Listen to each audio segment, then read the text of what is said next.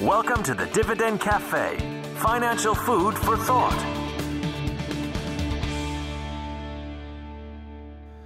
Hello and welcome to this week's Dividend Cafe podcast. This is David Bahnsen, and I'm the Chief Investment Officer at the Bahnsen Group, and we had a shortened market week, but probably won't be that short of a Dividend Cafe because there's a lot to talk about around the trade war, which you may be surprised to know did not end this week, nor did the market volatility that it's creating.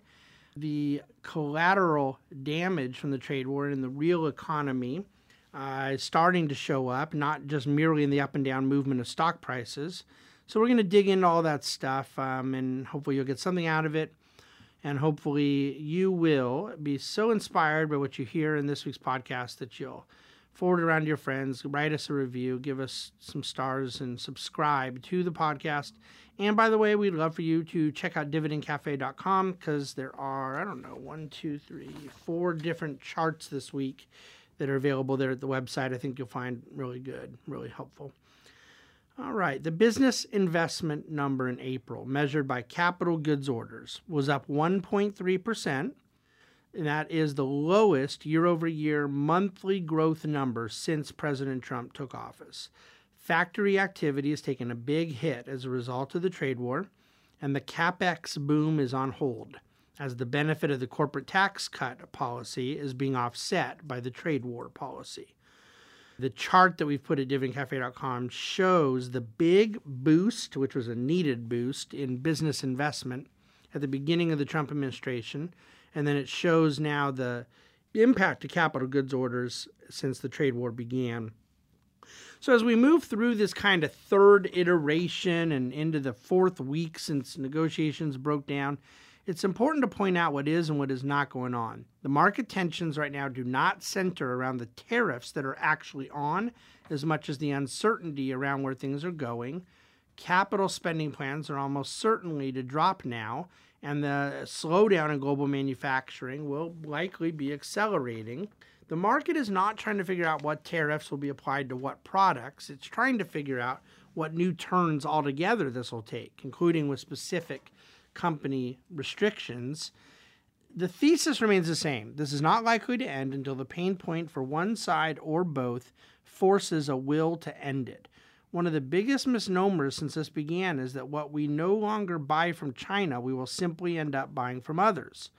And what China formerly bought from us, they will simply buy from others. And that, in the end, it is all zero sum, and the global economy will not be impacted because overall trade will not decline. The reality tells a very different story. Global trade in the aggregate is in fact collapsing. The rest of the world cannot just make up that difference on the flip of a switch, as if there was no reason or comparative advantage to begin with that China and the U.S. were trading with each other, what they did.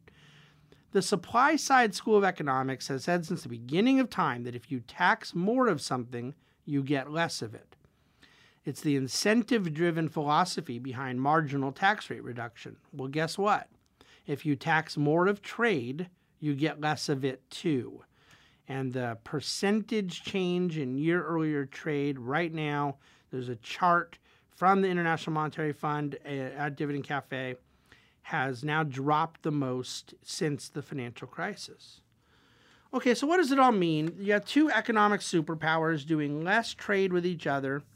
It's hurting the respective economy of each country, which hurts the overall global economy, which impairs the ability of the other countries not directly engaged in the trade war to grow.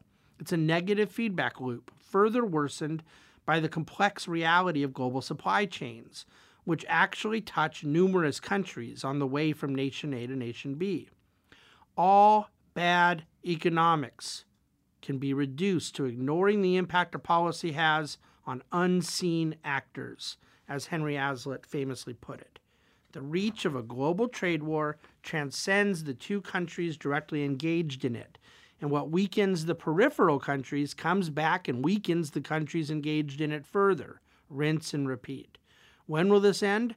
When the pain points reach a point that force one or both sides to desperately need a deal. Call it silver lining if you will. I've never, ever throughout my career celebrated the drop of interest rates and bond yields as if a weak expectation of future economic growth or a flight to safety assets is what we want to be aspiring for. But from an asset allocation standpoint, investors who have diversified into stocks and bonds will no doubt see bonds that act like bonds do what they were supposed to do this month: diversify equity market volatility. Brexit update. Resignation of Prime Minister Theresa May clearly has opened the door for a clear understanding of what Brexit will mean to the UK and the Eurozone economy. The Brexit Party, brand new, has taken on new levels of momentum, and I believe the political winds are heavily incentivizing a no-deal Brexit, which will finally call the bluff of the media and the European Union, who predicted that only a Brexit in name only would stabilize economic conditions. Let's just stay on hold here, to be determined as we let this play out here in the months ahead. Is the Fed likely to cut rates now with the impact of the tariff war? As long as we're clearly distinguishing what I expect will be from what I believe ought to be, then the answer is yes. I see that getting more and more likely by the day. This is the message that the bond market is sending, that they believe the Fed is too tight and that they expect the Fed to ease in short order. Last week in Dividend Cafe, and I appreciated a lot of the feedback I got from people. It may have been as much feedback as I've ever gotten on a particular issue I wrote about, which meant a lot to me, and it was an issue that I think it was well covered in Dividend Cafe, and it's something that's been a huge focus of research for me for a long time, is the impact of excessive indebtedness on interest rates and what it will bode for the global economy and our national economy for the years ahead. And I argued that excessive sovereign debt pushes interest rates lower, not higher. The instinctive belief that I formerly had is that greater debt makes risk greater and therefore requires a higher yield to compensate for that risk, so it would push rates higher. But the instinctive belief is that higher debt has to be inflated away, which pushes interest rates higher, and I get that. And I certainly have no doubt that inflating away debt is what politicians would prefer to do if they could.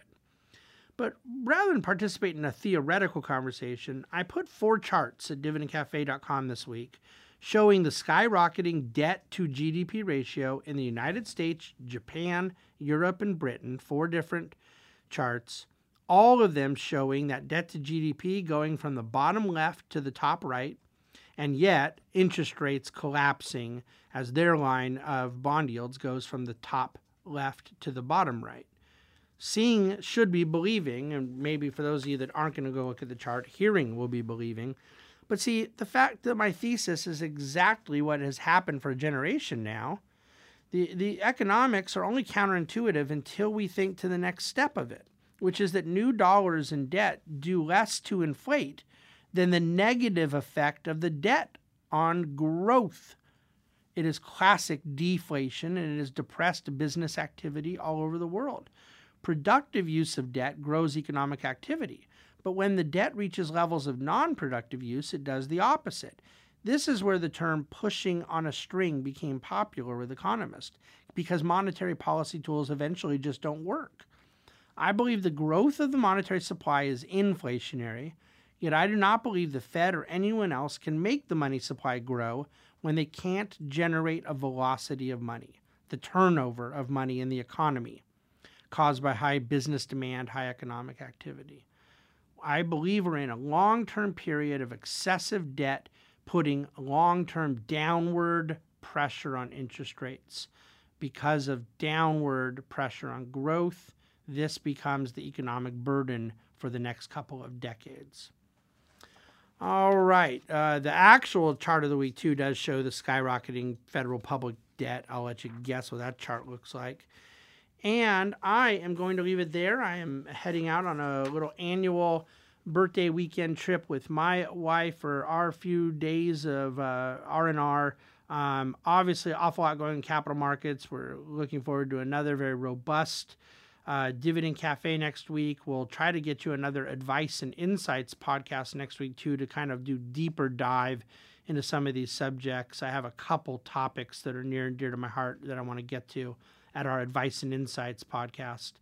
But in the meantime, enjoy your weekend. The month of May, we will say goodbye to here, and we'll enter the final month of the first half of 2019, looking to some greater resolution in the weeks and months ahead on the trade war.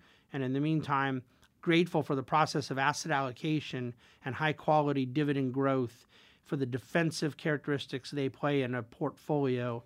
To that end, we work. Thanks so much for listening to the Dividend Cafe.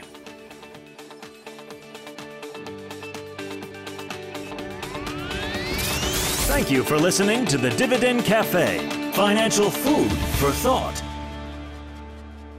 The Bahnsen Group is registered with Hightower Securities LLC, member of FINRA and SIPC, and with Hightower Advisors LLC, a registered investment advisor of the SEC. Securities are offered through Hightower Securities LLC. Advisory services are offered through Hightower Advisors LLC. This is not an offer to buy or sell securities. No investment process is free of risk, and there is no guarantee that the investment process or the investment opportunities referenced herein will be profitable. Past performance is not indicative of current or future performance. Is not a guarantee. The investment opportunities referenced herein may not be suitable for all investors. All data and information referenced herein are from sources believed to be reliable. Any opinion, news, research, analyses, prices, or other information contained in this research is provided as general market commentary. It does not constitute investment advice. The team at Hightower should not be in any way liable for claims and make no express or implied representations or warranties as to the accuracy or completeness of the data and other information, or for statements or errors contained in or omissions from the obtained data and information referenced herein. The data and information are provided as of the date referenced. Such data and information are subject to change without notice. This document was created for informational purposes only. The opinions expressed are solely those of the team and do not represent those of Hightower Advisors LLC or any of its affiliates.